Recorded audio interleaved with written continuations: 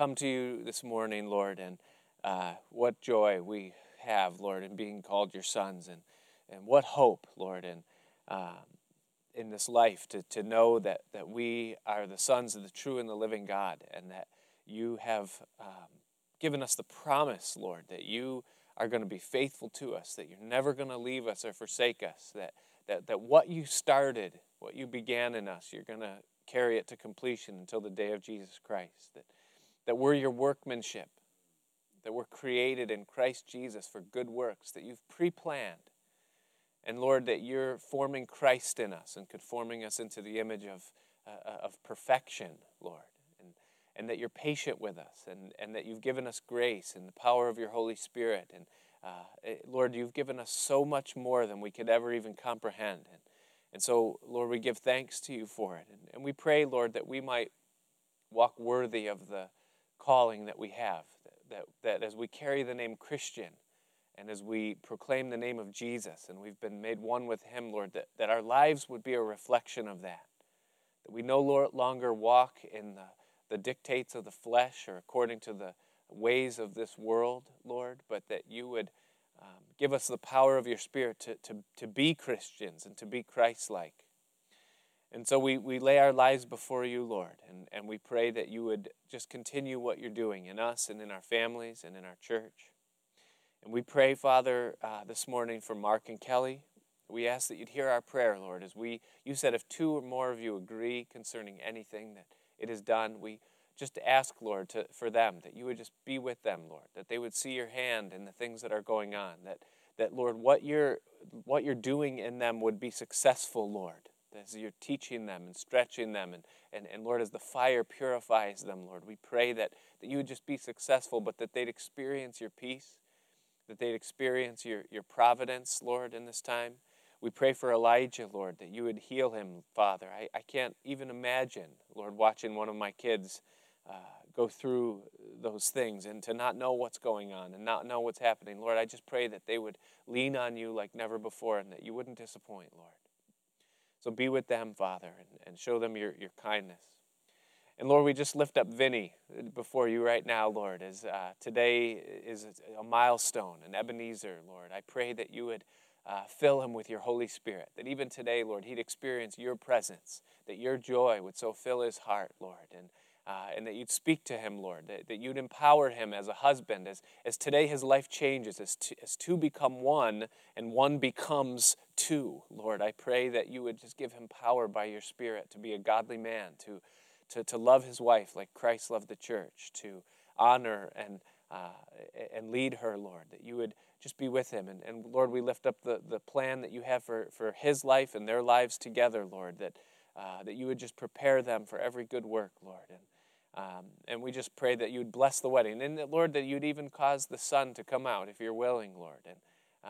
And so we just lift all of that to you, Father, this morning. And we pray that in this Bible study time, Lord, that your Holy Spirit would fill us, Lord, that you'd fill this place.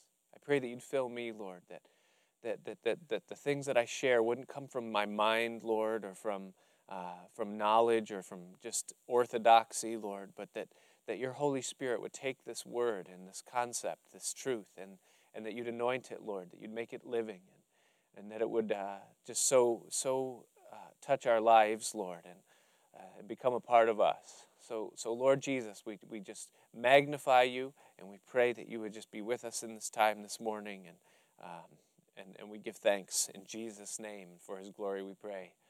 Amen. Amen. All right, so could you open in your Bibles to 2 Corinthians chapter 3.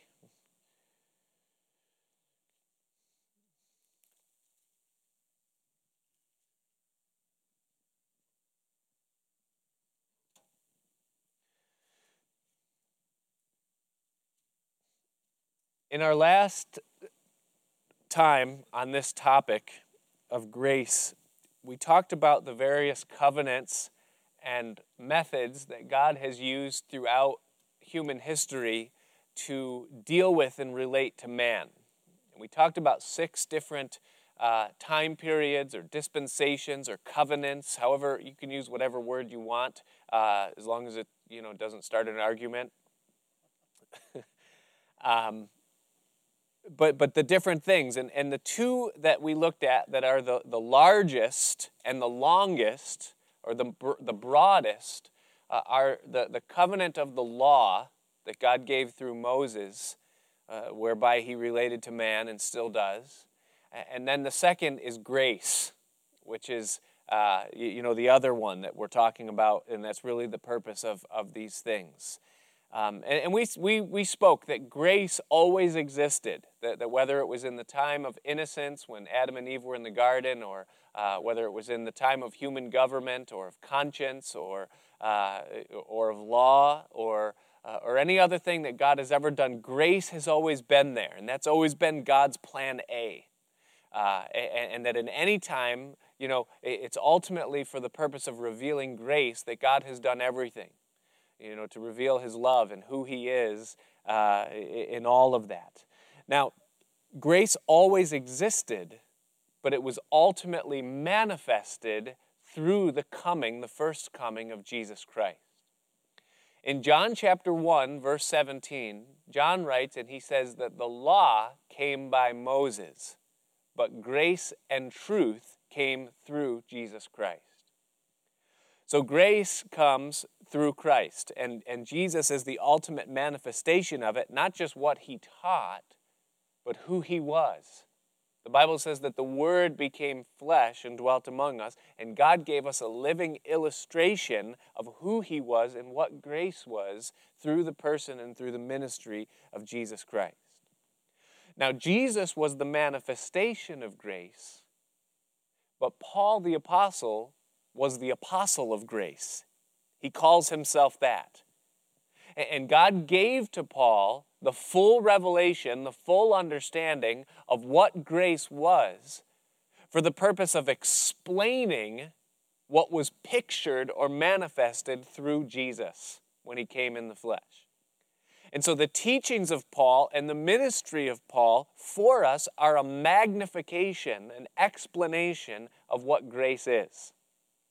And so we look at Paul and we look at his teaching. Now, we could spend months looking at grace. I mean, we could do character studies from the Old Testament. We could take individual passages that look at individual facets of it. I mean, the Bible is a book of grace. And so we're so scratching the surface. I mean, this is the microscopic tip of the iceberg, if you would, as far as how deep grace goes and all that there is to understand about it.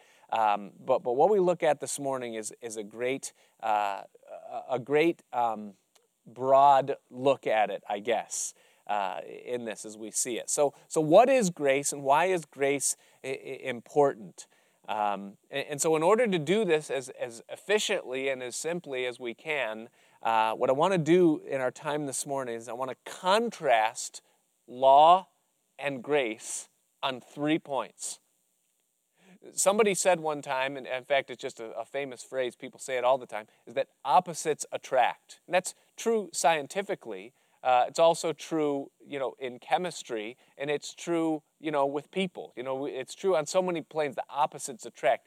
But opposites also explain. When you understand a contrast, it helps you to define what those contrasts are and to understand what, each facet of that contrast is, So as we look at law and grace and we see how bipolar they are, how opposite they are, it helps us to understand what they are.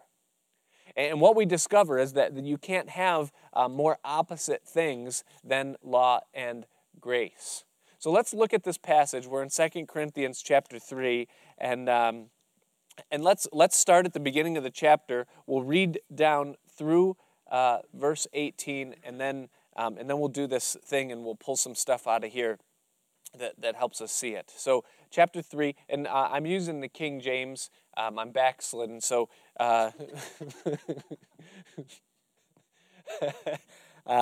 do your best.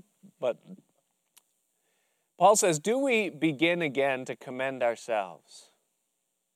Or need we, as some others, epistles of commendation to you, or letters of commendation from you. Now, he's speaking here in defense of his ministry, and what he's talking about is basically what we would refer to as a letter of or a certificate of ordination. You know, if you see a pastor, you go into a pastor's office, or someone, that's something you would look for or see on the wall, is basically, well, who ordained this guy? Where did he get his schooling? What are his credentials? Who am I listening to, essentially? And that's what Paul's talking about. He's saying, do we need this? Do I need to really bring out my papers and talk about my education? And is that what you need in order to respect the ministry that I've had amongst you? He says in verse 2, he says, you are our epistle, or you are my ordination certificate, written in our hearts, known and read by all men. In other words, the fruit of my ministry in your life is the proof that I'm called by God and ordained into this work. For as much as you are manifestly declared to be the epistle of Christ, that is, the ordination that comes from Christ, ministered by us, written not with ink, but with the Spirit of the living God, not in tablets of stone, but in fleshly tablets of the heart. And such trust have we through Christ to Godward. In other words, the validation of my ministry is not where I studied or who laid hands on me, but rather it's the effect that it's had in your life as those that have been a byproduct and the fruit of the ministry. That's the validation of the ministry. And then he says, verse 5, not that we are sufficient of ourselves to think anything as of ourselves, but our sufficiency is of God. In other words, it's not my talent, it's not my skill, it's not my education, it's not the years of study, it's not the trials, it's nothing that's ever come from me that's caused me to be effective, but it's all the work of God. And where he's going to end all this is in the next chapter, chapter 4, verses 5 and 6, by calling himself a jar of clay. All I am is a vessel. All I am is nothing, basically. But now he goes into this contrast, and that's what we're doing. We're contrasting. And here it is. Look at this in verse 6. Who, that is God, also has made us able ministers of the New Testament. Now, right there, you see the beginning of this contrast. In that he's mentioning the New Testament, he's contrasting it with the Old. The Old Testament being the law that came through Moses, and the New Testament being that which is of grace through Jesus Christ. So you see the contrast of law and grace. Not of the letter. Now the letter speaks of the law. The letter, or not of the letter, but of the Spirit. For the letter killeth, but the Spirit giveth life. But if the ministration, now again, don't let the King James confuse you too much. The word ministration, right in there, tucked in it, is the word ministry, right? You can even substitute that out if you want. But the ministry of death, speaking of the law. But the ministry of death, written and engraven in stones, if it was glorious, so that the children of Israel could not steadfastly look at the face of Moses because of the glory of his countenance, of his face, which glory was to be done away, how shall not the ministry of the Spirit be rather glorious? Now, you know the story. When Moses came down from Mount Sinai with the law, the Bible tells us that his face was shining so brightly that the people couldn't look at Moses directly because the light in his face was too blinding. And it tells us that he put a veil over his face so that they could, tolerate his presence because of the light that was shining from his face.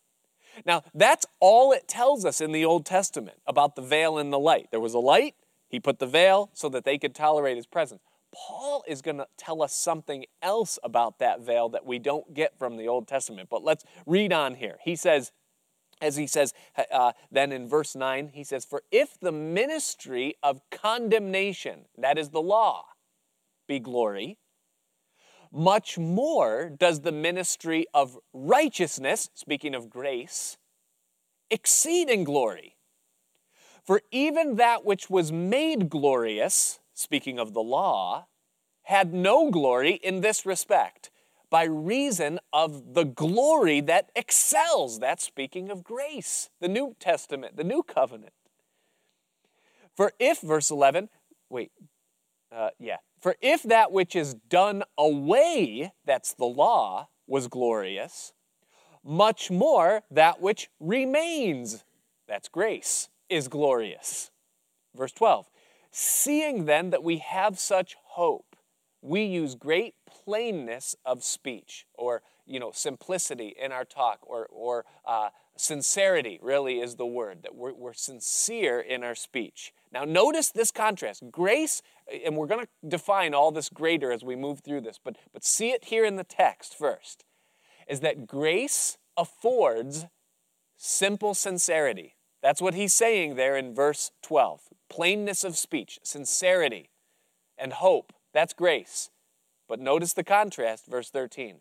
And not as Moses, which put a veil over his face. That's not sincerity. That's masking. That's hiding. Not as Moses, who put a veil over his face, that the children of Israel could not steadfastly look to the end of that which is abolished.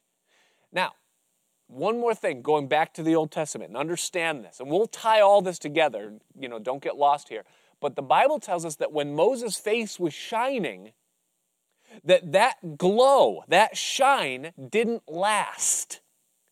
In other words, as Moses was off the mountain, out of God's immediate presence, that glow faded. But the children of Israel didn't know that. He had a veil over his face, so they didn't know that it was fading. That's what Paul is telling us here. He's saying that they couldn't comprehend by the glow on Moses' face that glory doesn't last. Because they didn't see that it didn't last. He would go back up on the mountain, and then he would shine again. Come down, they'd say, oh, there's the glow. And Moses would say, oh, yeah, and he'd pull the veil over his face. And then slowly the glow would fade, but they didn't know that. They couldn't see that, see? And so Paul's saying they didn't understand by the shine that the glory of the law was to fade, that it was a temporary thing, not the real thing, see? We'll come back to that, because there's another principle there that's such a blessing to us. But he says, verse 14, but their minds were blinded, for until this day there remains the same veil untaken away in the reading of the Old Testament, which veil is done away in Christ. But even unto this day when Moses is read, that's the law, the veil is upon their heart. Nevertheless, when it shall turn to the Lord, the veil shall be taken away. Now the Lord is that Spirit, and where the Spirit of the Lord is, there is liberty or freedom. Now, you see the contrast? That's all he's doing in these verses, is saying the old, the new, the death, the life, the fading glory, the lasting glory. It's all a contrast between the two, and then he concludes that contrast with verse 18. He says, but we all, with open face, meaning no veil, no covering, with open face, beholding as in a mirror the glory of the Lord, are changed into the same image that is the image of the Lord, the image of his glory, from glory to glory. Now, when he says from glory to glory there, he's not talking about successive levels of glory. You've heard that before, perhaps, if you've heard a sermon on this chapter or heard this verse reference, that he takes us from glory to glory to glory. That's not what he's saying there. He does do that. He continually grows us. But in context, here's what he's saying, is that he removes us from the former glory, the fading glory, the, glory of the old covenant that brings death. He removes us from that glory and he brings us into the exceeding glory, the greater glory of the new covenant. Removing us from the old, bringing us into the new. The glory of the old to the glory of the new, from glory to glory, even as by the Spirit of the Lord. Now, later on in the study, we'll read verses 1 through 7 of the next thing as we continue. But do you see that there's a contrast there? So what is the contrast? What is the difference between the old covenant and the new covenant? And so I want to look at this on 3 points. this contrast. And so we're going to look at, first of all, the law. And we're going to ask three questions. We're going to say, what does the law, first of all, provide? Then, what does the law require? And then third, what does the law produce? What's the fruit or the byproduct, the outcome? And then we'll do the same thing with grace. What does grace provide? What does grace require? And what does grace produce? And we discover that they are as opposite as Paul is presenting them here in chapter 3. So what does the law provide? What does the law give to us? Why would God give the law to man? What's the motive behind it in terms of what it does? What does it produce? What does it provide? The first thing that the law provides, if you're taking notes, you can jot this down, is that the law provides for us a knowledge of the moral qualities of a holy God. The law teaches us the moral qualities of a holy God. God does not require from a being something that he himself is not. In other words, God's not going to ask of someone else to do or to be something that he himself does not do or he is not.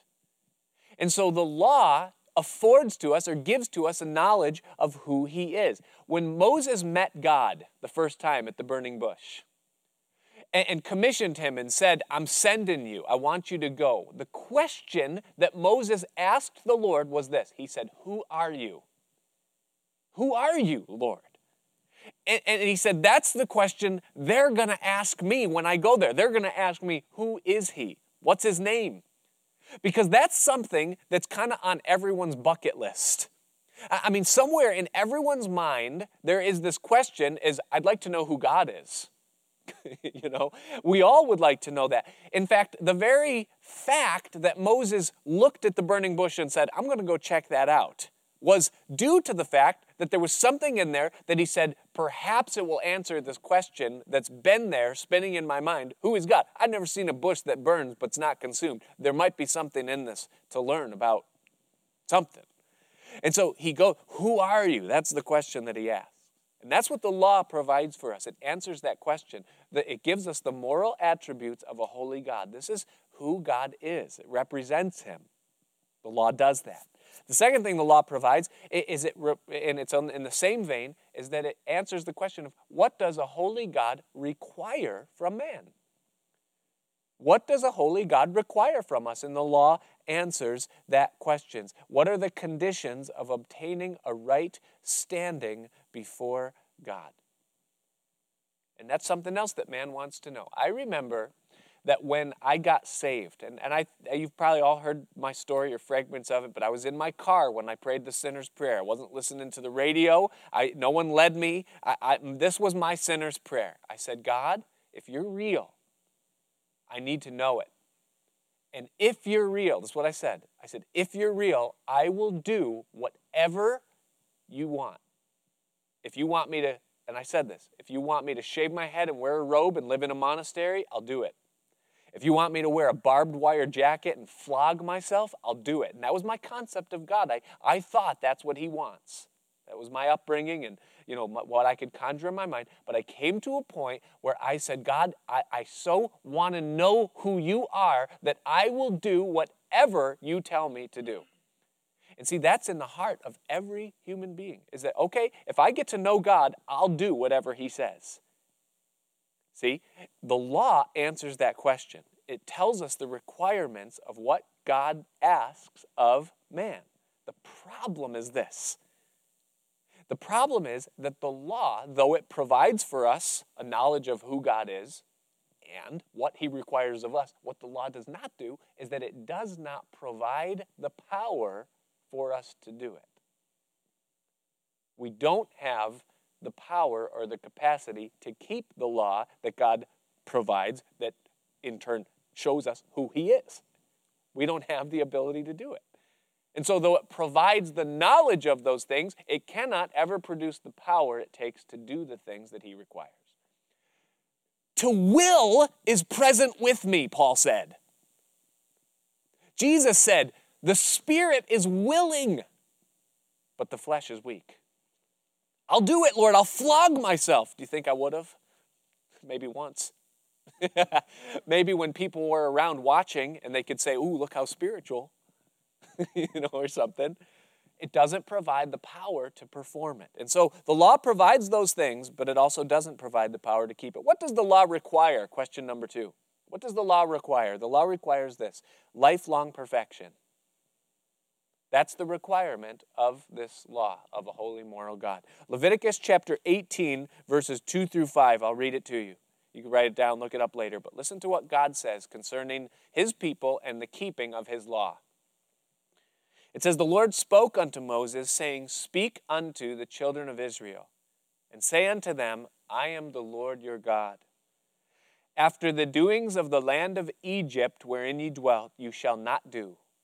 So the first is a negative. You're not to do what they did in Egypt or what you did in Egypt. You shall not do after, and then number 2, and after the doings of the land of Canaan, where I bring you, you shall not do. So number 2 is a negative. You're not to do as the Canaanites. Whether I bring you, you shall not do, neither shall you walk in their ordinances or their ways. And then he says, now verse 4, this is what you are to do. He says, you shall do my judgments, and you shall keep mine ordinances, to walk therein. I am the Lord your God. You shall therefore keep my statutes and my judgments, which, and here it is, listen carefully, if a man do, he shall live in them. I am the Lord. He says, if a man is going to agree to these terms, here are the terms, that he must live in them. In other words, it's a lifelong commitment. And that's what Paul says, commenting on this verse in the New Testament.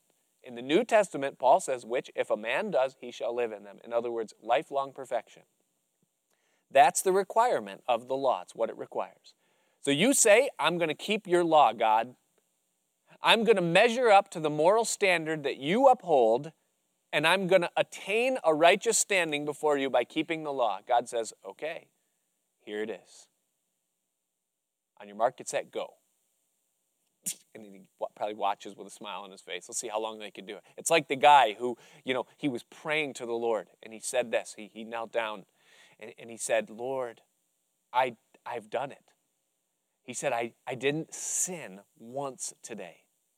I didn't think a sinful thought. I didn't speak an evil word. I didn't do anything that was contrary to you. I did it, Lord. I didn't sin at all today. But in a minute, I'm going to get out of bed, and then I'm going to need a lot of help. It's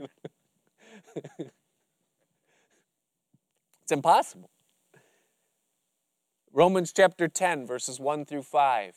Paul establishes, and explains what I just read from Leviticus, as he says that there is a righteousness that the Jews sought to attain by keeping the law, but they never found it. They were never able to do it. Because the law requires perfection. It also requires careful observance. In Deuteronomy, which we just finished on Wednesday nights, I was taken by this because it just jumped on me. But in chapters 6 through 11, 6, 7, 8, 9, 10, and 11, that's 6 chapters. In 6 chapters, 25 times in 6 chapters, God says, you shall do my judgments, my voice, my laws, my ordinances. 25 times he says that. Warn them, be careful that they do it, that they do it, that they do it. Then again in chapters 26 through chapter 30, that's 5 chapters, he says it 16 times more. And in between those two, he told them what the law was. So he says 25 times, do it, do it, do it, do it, do it. Then he tells them what it is for, 15 chapters or so. And then 16 more times. Now do it, do it, do it, do it, do it. And he's like the great motivator, do it, do it. And, yeah, we're going to do it, we're going to do it. And you know what? They tried to do it, and they fell flat on their face. It requires careful observance. So what does the law require? Perfection and careful observance. And now, number 3, third question concerning the law. What does the law then produce? What is the byproduct or the fruit of a person's life who says, I am going to keep the law of God? Here it is. Number 1, it produces a curse. Galatians chapter 3, verse 10. You write it down if you're quick, it's just one verse, but Paul says this. He says, for as many as are of the works of the law, that is, if your relationship with God is based upon your ability to keep the law of God, he says, for as many as are under the works of the law are under the curse.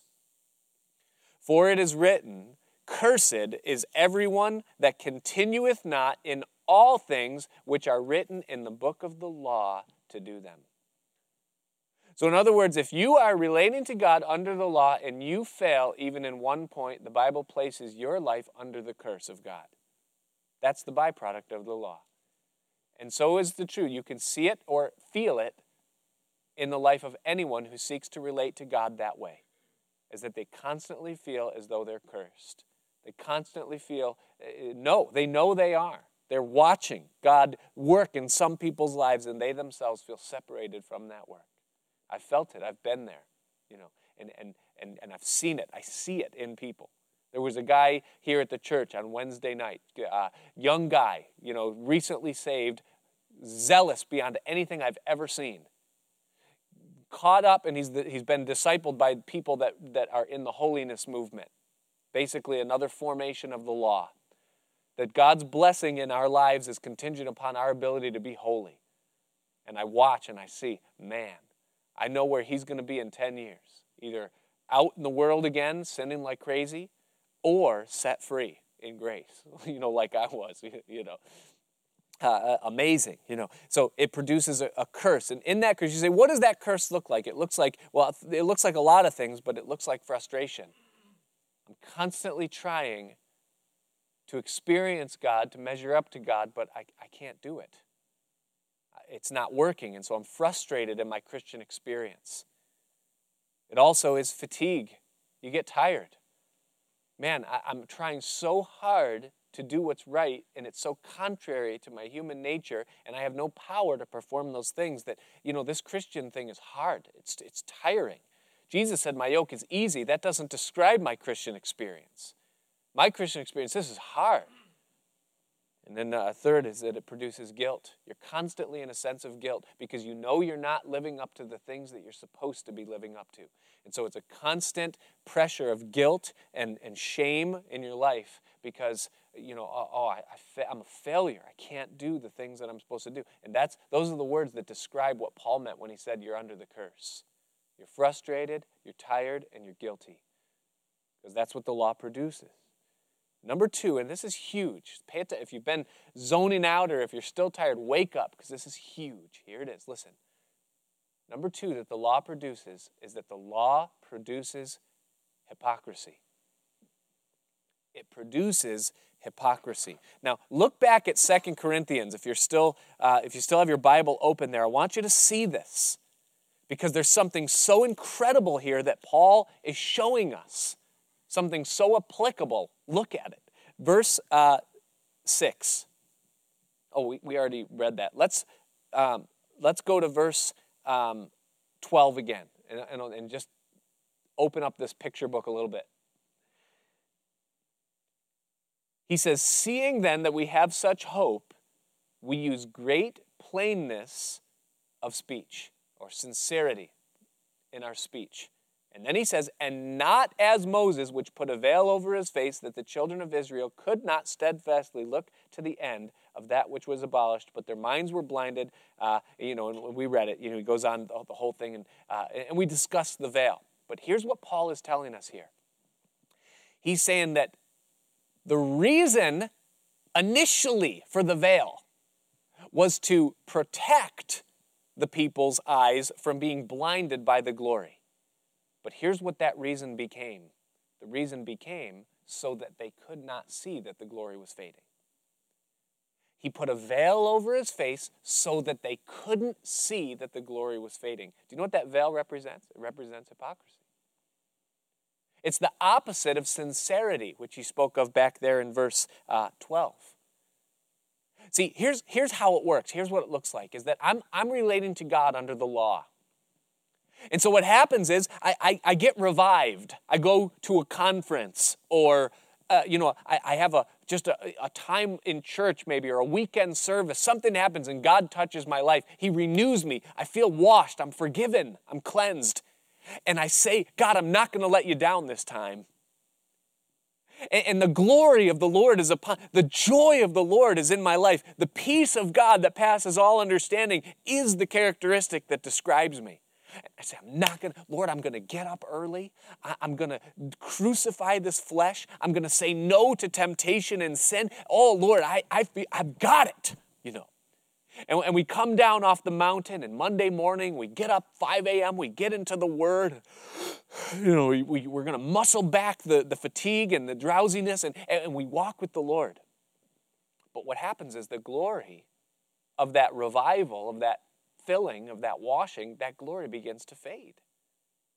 And the discipline that I promised God I was going to have, it doesn't last. The high that would empower me to say no to temptation doesn't endure. And so by Tuesday, Wednesday, Thursday, the glory's fading. But here's the thing.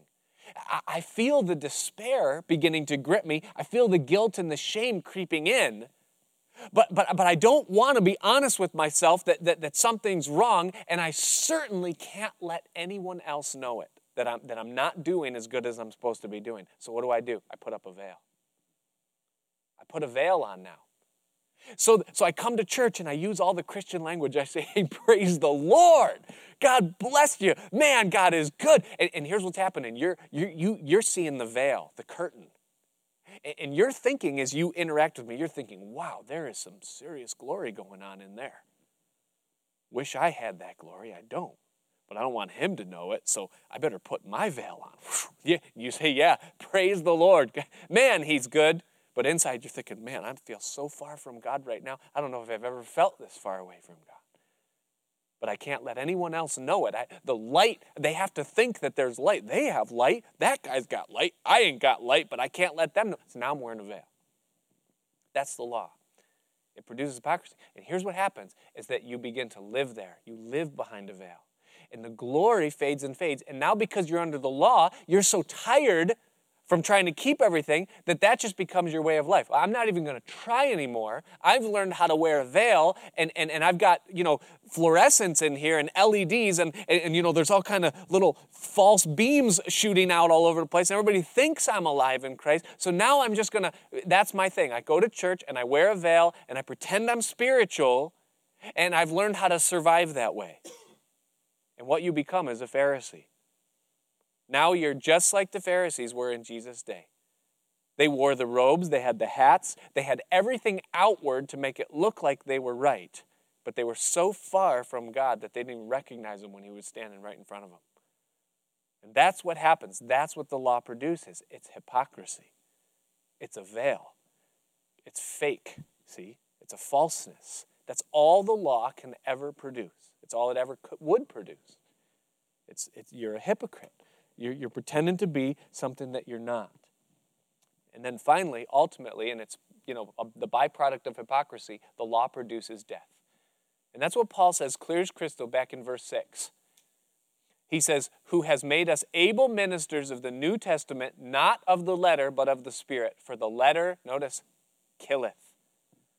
That's what it does. The law kills. It kills your spirituality. It kills your zeal, your love for God. It kills everything. The law kills. The day Moses came down Mount Sinai with the 2 tablets, 3,000 people died. They were sinning before they even had a chance. I mean, and Moses drew a line in the sand. He said, whoever's on the Lord's side, come over here. And whoever didn't, Moses said, now go and purify Israel. 3,000 people died the day the law came down. But on the day of Pentecost, when grace was manifested by the gift of the Holy Spirit, the Bible tells us that 3,000 people got saved. 3,000 people made professions for Christ and were baptized the day that the Spirit came and Peter preached grace through Jesus Christ. See, the law kills. It's all it could ever do. It's the ministry of condemnation, the ministry of death. So you say, okay, if this is what the law produces a curse, it produces hypocrisy, ultimately it produces death spiritually and to my joy and to anything that's good in my life, why in the world would God give that? What was God's motive? If nothing good could come from it, then why did God give it? And here's the answer, because here's the fourth thing that the law produces. The law produces in my life conviction. Because I recognize that those are the moral attributes of a holy God. I see how far away from that my life measures up to be, and the check engine light goes on. That's conviction. I'm not what I'm supposed to be. I'm not what he wants. I'm outside of that perfection that he is. And so now I'm convicted. Then I realize that I'm not able to do the things that he wants me to do. It's outside of my capacity. I can't do it. And so if I'm honest with myself when I come under conviction, it leads me to condemnation. Now I'm condemned, because if God requires perfection and I'm so far away from that, then the result must be that I am destined to be separated from God. I cannot be one with God, and therefore I'm condemned. And condemnation brings about or equals failure. So now I've failed. And so there's absolutely nothing that I can do to ever measure up to the standard of a holy God. And here's what the Bible says. This is the glory. Ready? Here it is. Because once I've been convicted, condemned, and failed, the only thing that's left is hope. That's all that's left. Is that if it's impossible for me to keep this law and measure up to this standard, then there must be another way. There's got to be another way. And that's where you find grace. See, Romans chapter 3, let me read it to you. Romans chapter 3, verse 19 says this. When I read this, my heart came to life. You guys, some of you know my story. The first book I read when I gave my life to Christ was Romans. And when I read this, I got it. I understood it. My heart came to life. Listen to it. Romans 3:19. It says this. Now we know that what things soever the law says, it says to them who are under the law, that every mouth may be stopped and the whole world may become guilty before God. That is, it was the intention of God that the law would bring the world into conviction, condemnation, and failure. The whole world becomes guilty before God under the law. Therefore, verse 20, by the deeds of the law there shall no flesh be justified in his sight. That means no one anywhere ever can be justified before God by keeping the law and their ability to do it. So you say, well then what's the purpose of the law? Here it is, last sentence in the verse. For by the law is the knowledge of sin. You say, why did God give the law? Here's why. Because if he didn't, you would never know how far from God's perfection you really are. The law reveals to you and I that we are sinners, that we're sinful. And that was God's intent, that it would bring us to conviction, to condemnation, and to failure. That we would know that we are sinners. And therefore, we would say there's got to be another way. And that's what he goes on to say in verse 21. But now the righteousness of God without the law is manifested, being witnessed by the law and the prophets, even the righteousness of God unto all and upon all them that believe, for there is no difference. And then, he goes on to talk about Christ and grace. The law leads us to grace. In Galatians chapter 3, Paul says, it's Galatians 3, verse 21,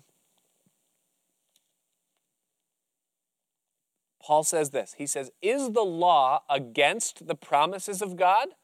God forbid. For if there had been a law given which could have given life, verily righteousness should have been by the law. In other words, if there was a law that you could keep, then righteousness would be by the law. But, verse 22, the scripture has concluded all under sin, that the promise by faith in Jesus Christ might be given to them that believe. But before faith came, we were kept under the law, closed off from the faith which would afterwards be revealed. Wherefore the law was our schoolmaster to bring us unto Christ. You understand? Conviction, condemnation, failure unto hope that would then bring us to Christ. The law being the schoolmaster that brings us to that point of need so that we might be justified by faith. But after faith has come, we are no longer under a schoolmaster. We're set free from the law by our faith in Jesus Christ. And our righteousness is not by the law, but it's through grace, by faith in Christ. So the law ultimately produces nothing but the curse, hypocrisy, death. But in those that have faith, it brings hope that we might be saved by faith through grace. Or the other way around, you get it. So what then, grace? And this won't take as long as law did. But grace, what does grace provide? We see what the law provides. What does grace provide for us? Grace provides, first of all, a substitutionary atonement for sin. That no longer is it on me or up to me to keep the law, to be righteous, to be holy, but rather it provides an atonement, someone who kept the law in my stead, in my place, and paid the debt that my sin incurred. That's what grace provides through the person, the work of Christ. A righteousness from God that's apart from the law. Grace also provides a way into fellowship with God apart from my moral works and my ability to keep the law. Ephesians chapter 1. Just a couple pages if you were in Galatians. Ephesians chapter 1, verse 3 says, "Blessed be the God and Father of our Lord Jesus Christ, who has blessed us with all spiritual blessings in heavenly places in Christ, according as he has chosen us in him before the foundation of the world, that we should be holy and without blame before him in love, having predestinated us unto the adoption of children by Jesus Christ to himself, according to the good pleasure of his will, to the praise of the glory of his grace, wherein he has made us accepted in the beloved, in whom we have redemption through his blood, the forgiveness of sins, according to the riches of his grace." Grace provides us atonement for our sin and a relationship with God, not based upon what we do, but based upon what he did and what he gave. It also, number 2, what does grace then require? The law requires perfection. It requires careful observance. What does grace require? Grace requires faith. Ephesians chapter 2, verse 8 says, "For by grace you are saved through faith." Faith is the exercise of simply believing God and taking him at his word. The Bible teaches that faith is not something that you attain. It's something that you choose to do. Belief is a choice. The Bible says that those that are damned because they will not believe. It's not that they cannot believe, it's that they will not believe. I can read the promises of God, and I can see his testimony in creation and in my conscience and through other Christians, and then I make a choice of whether or not I'm going to believe it or whether or not I'm going to refuse it. It's a choice that I make. And so the choice that I make to believe God and say, yes, I believe and I receive what you did, that faith then is counted for righteousness and it imparts grace to me. It's by grace through faith. And so I believe. Romans chapter 10. That's the great, the verse that just explains how a person gets saved. It says in verse 9 of chapter 10 there in Romans, it says that if you confess with your mouth the Lord Jesus, and you shall believe in your heart, that's faith, that God has raised him from the dead, you shall be saved. For with the heart man believes, that I choose to believe, unto righteousness, and then with the mouth confession is made unto salvation. The Bible says that from the abundance of what's in the heart, the mouth speaks. So if in my heart I choose to believe, then what's in my heart turns out to be the profession of my mouth. I call Jesus my Lord. And the Bible says that at that point, grace is imparted to you as a gift. You didn't earn it. You don't deserve it. You can't ever measure up to it or be worthy of it, but God gives it to you as you choose to believe in Jesus Christ. So grace requires faith. It also, in part, requires humility. As men, we don't like anybody to do things for us. I'm putting siding on my house right now, and there's an issue with the material. They changed the design, and there's a flaw in it. And so they offered to come and, tear off what I've done and replace it with something else and put it back on. And I said, nuh-uh. Nobody's putting something on my house but me. It's pride. That's what it is. I want to say I did it. I don't want someone else doing it. That's us men. We don't want anybody to do anything for us. And we want to say, I've earned what I have. We don't want to ever say, well, it's been given to me. Everything has been given to me. And when it comes to salvation, pride keeps people from salvation because they say, well, I'll get there myself. I'm going my own way. I can do it. I'll get there. But see, grace doesn't let you do that because grace says there's only one way, and that way is to come humbly, confess your inability, and then receive what Jesus did on your behalf for you, what you couldn't do. And so humility is required through grace, because we come humbly. Every knee will bow. Some will bow before, and some will bow after. Blessed are they who bow before.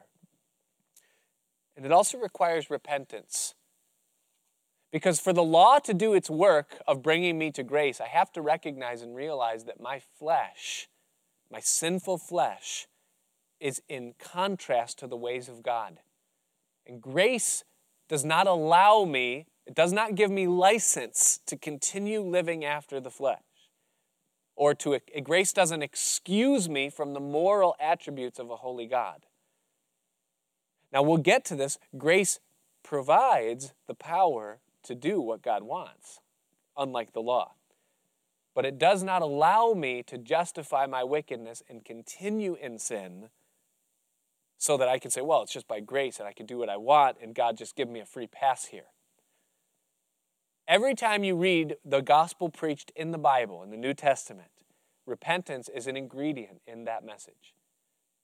Repentance is a necessary part of this gospel, this grace that we've received. So it requires faith, it requires humility, it requires repentance. What does grace produce? And this is where we finish. Begin to land the plane, the wheels are coming out, and the captain's on the horn, Grace produces, first of all, salvation. For you are saved by grace through faith. God's unspeakable gift of transferring us from darkness into light and passing us from death into life. You are saved from wrath by grace through faith. And to think just right there what that means and how much that cost and what that entails is huge. The lengths that men go to in an attempt to keep the law because they want to save themselves. Because they can smell somewhere in their inner being the fumes of hell looming in their future. They will do anything, go anywhere, pay any amount of money to somehow free themselves, and grace provides freedom through the blood of Christ freely. It produces salvation. Second of all, it produces sonship. It isn't just that he's a daddy warbucks who walks through the line and gives everyone a free pass into the ride. It isn't just that he's this impersonal being that says, all right, I'll let you into my kingdom. Come on in, let's see what you can do. But the reason why he did it, the motive behind God saving us, is because he wanted us as sons. That as our Father, he wanted to relate to us. He wanted us to know him. He wanted to experience him.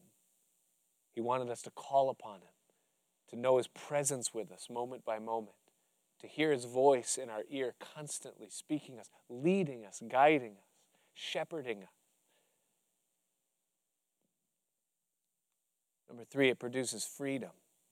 Freedom from the guilt that the law kept us under. Hebrews chapter 10, verses 1 through 4, it says, "For the law, having a shadow of good things to come, and not the very image of the things, can never with those sacrifices which they offered year by year continually, make the comers perfect. For if they could, then wouldn't they have ceased to be offered? Because the worshipers, once cleansed, would have no more conscience of their sins. But in those sacrifices under the law, there is a remembrance again made of sins every year. For it is not possible that the blood of bulls and of goats should take away sins." So the law can never free you from your guilt, no matter how much sacrifice you produce. But the blood of Christ can remove guilt. You can walk in a way wherein you're not under the condemnation of guilt. Grace provides that. The law never could. It provides freedom from sin. 1 Corinthians 15:56 says that the strength of sin is the law. Do not, I'm giving you a command right now. I want you to listen to my words. Do not picture in your mind a purple elephant. Don't picture a purple elephant. Don't do it.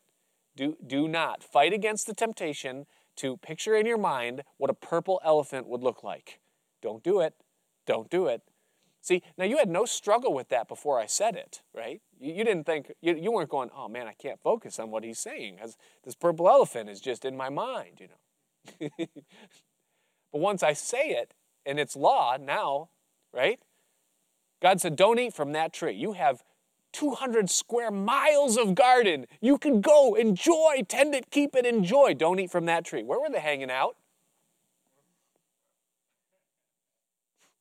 What do you think it does?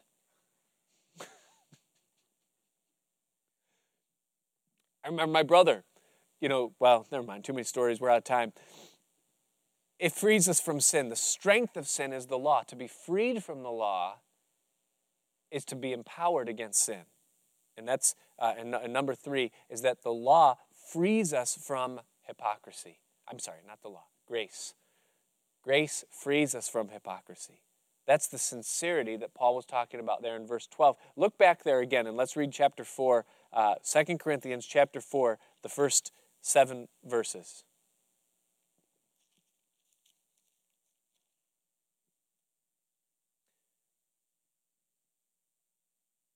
Chapter 4, verse 1, Paul says, "Therefore," whenever you see the word therefore, it ties what he previously said to what he's about to say. "Therefore, seeing we have this ministry, as we have received mercy," grace, "we faint not. But we have renounced the hidden things." Now, the hidden things refers to hypocrisy. We've renounced the hidden things of dishonesty. Not walking in craftiness. That's like sleight of hand. Saying things that have one implication, but they mean something else, Not handling the Word of God deceitfully. That is, in a way of using the Word of God to make myself appear spiritual or to get you to do something, to try to motivate you to behave a certain way, but it's not coming from the heart. Using the Word of God deceitfully. But by manifestation of the truth. Now, I love that. Just listen to those words again. But by manifestation of the truth. Do you know why I love what I do? Why I love what I'm doing right now? It's my favorite thing in the whole world because all I have to do to be successful is make the truth known. I don't have to come up with points or ways to make it sound good or to get you to believe it. All I have to do is tell you what it says and what it means. Manifest the truth. And you know how you know when you're doing a good job? I don't have to. All I have to do is explain it. And you in your own heart, your own mind can say, yeah, that's right. That makes sense. I see that. That's right there. It's clear. Wow, I never saw that before, but wow, clear as crystal. Look at that. How about that? Just manifesting the truth. Best thing I ever heard on Bible teaching is this, is that Bible teaching is not climbing up a ladder, picking apples, and throwing them down to the people that are down still on the ground. That's not Bible teaching. but rather Bible teaching is building a ladder and bringing the people up into the tree so that they can pick the fruit themselves. And that's what it means to manifest the truth. It's just reveal what's there, and here, it's yours for the taking. Look, here's a leaf. Look, if I lift up this leaf right here, what do you see? There's an apple. Here, take it. That's it. Man, Paul says, I don't have to be crafty. I don't have to wear a veil. I don't have to appear spiritual. I don't have to be a hypocrite. I just have to let you know what the truth is. Manifestation of the truth, commending ourselves to every man's conscience in the sight of God. In other words, you look at me, you see my life, you hear my words, and you could say, wow, that's transparent. There's no veil there. He's not trying to be something he's not. There's no light coming out of these things, and I look at him and say, I could never be like that. He's just like me. He's a man just like me. He's got the same struggles just like me. He's weak. Paul was almost blind. He's ugly. Paul said, I'm not much to look at, you know. He said, in presence, I'm weak, I'm base, I'm lowly. There's nothing there. Commending ourselves to their conscience. But if our gospel is hidden, it's hidden to those that are lost, in whom the God of this world has blinded the minds of them which believe not, lest the light of the glorious gospel of Christ, who is the image of God, should shine unto them. For we preach not ourselves, but Christ Jesus the Lord, and ourselves your servants for Jesus' sake. For God, who commanded the light to shine out of darkness, has shined in our hearts. Now, where does the light that we have come from? It comes from him. It doesn't come from us. It doesn't come from our spirituality. It doesn't come from our personal holiness. It doesn't come from the fact that we have devotions every day, or how much of the Bible we know, or how much service we do. That's not where our light comes from. Our light comes from God. He has shined in our hearts to give the light of the knowledge of the glory of God in the face of Jesus Christ. And then in verse 7 he says, but we have this treasure in earthen vessels. The NIV says jars of clay.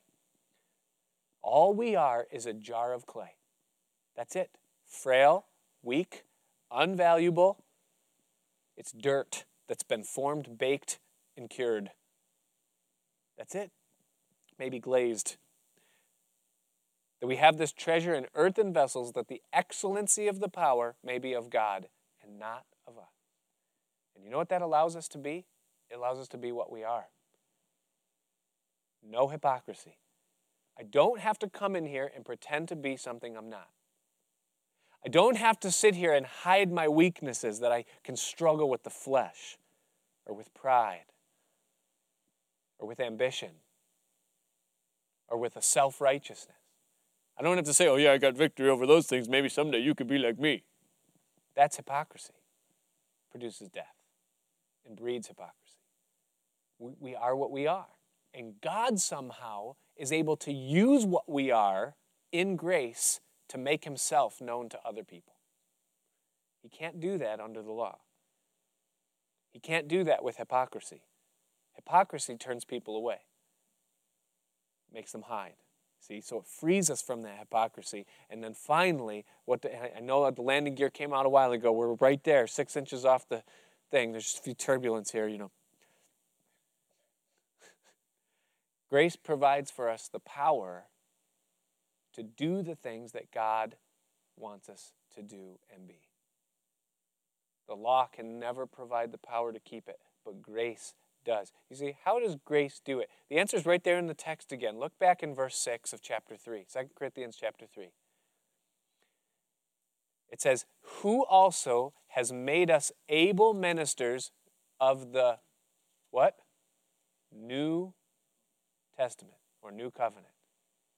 The New Testament, the New Covenant. What is the New Testament or the New Covenant? Well, it's grace, if you want to define it in a word, but Jesus said it was in his blood, right? He said, this is the New Testament or the New Covenant in my blood. Jeremiah said this. He said, I will make a new covenant with them in those days, saith the Lord. Is that no one will say any longer, know the Lord, for all will know me. Why? Because he's going to put his Spirit in us, in your heart and in your mind. Notice, look down at verse 18, the final verse there in chapter 3. He says that we are changed into the same image, the image of Christ, from glory to glory. How? even as by the Spirit of the Lord. You see that? You see, the power of this grace covenant is that he gives us his Holy Spirit, which empowers us to do his will and to be conformed into his image. The law couldn't give you the Holy Spirit.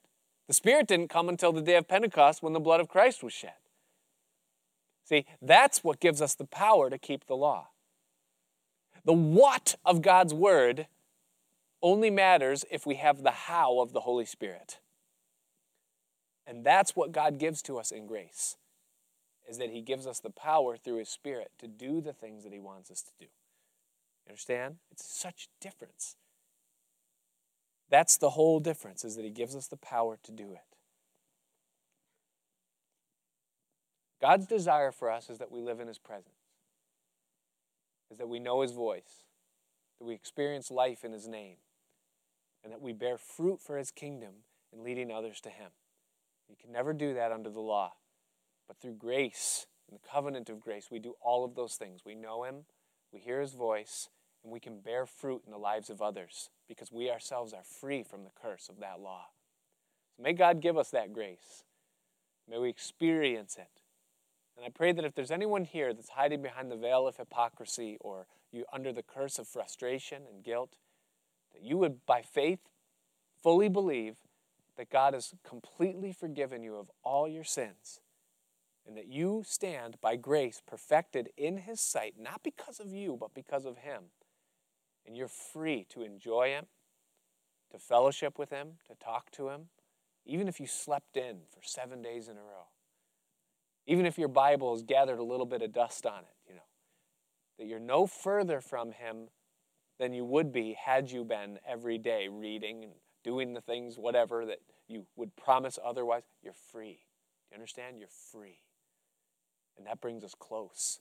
And that draws us in. And it makes us want to read because we want to know him more. And it causes us to pray. It's grace. It's all of grace. In Jesus' name.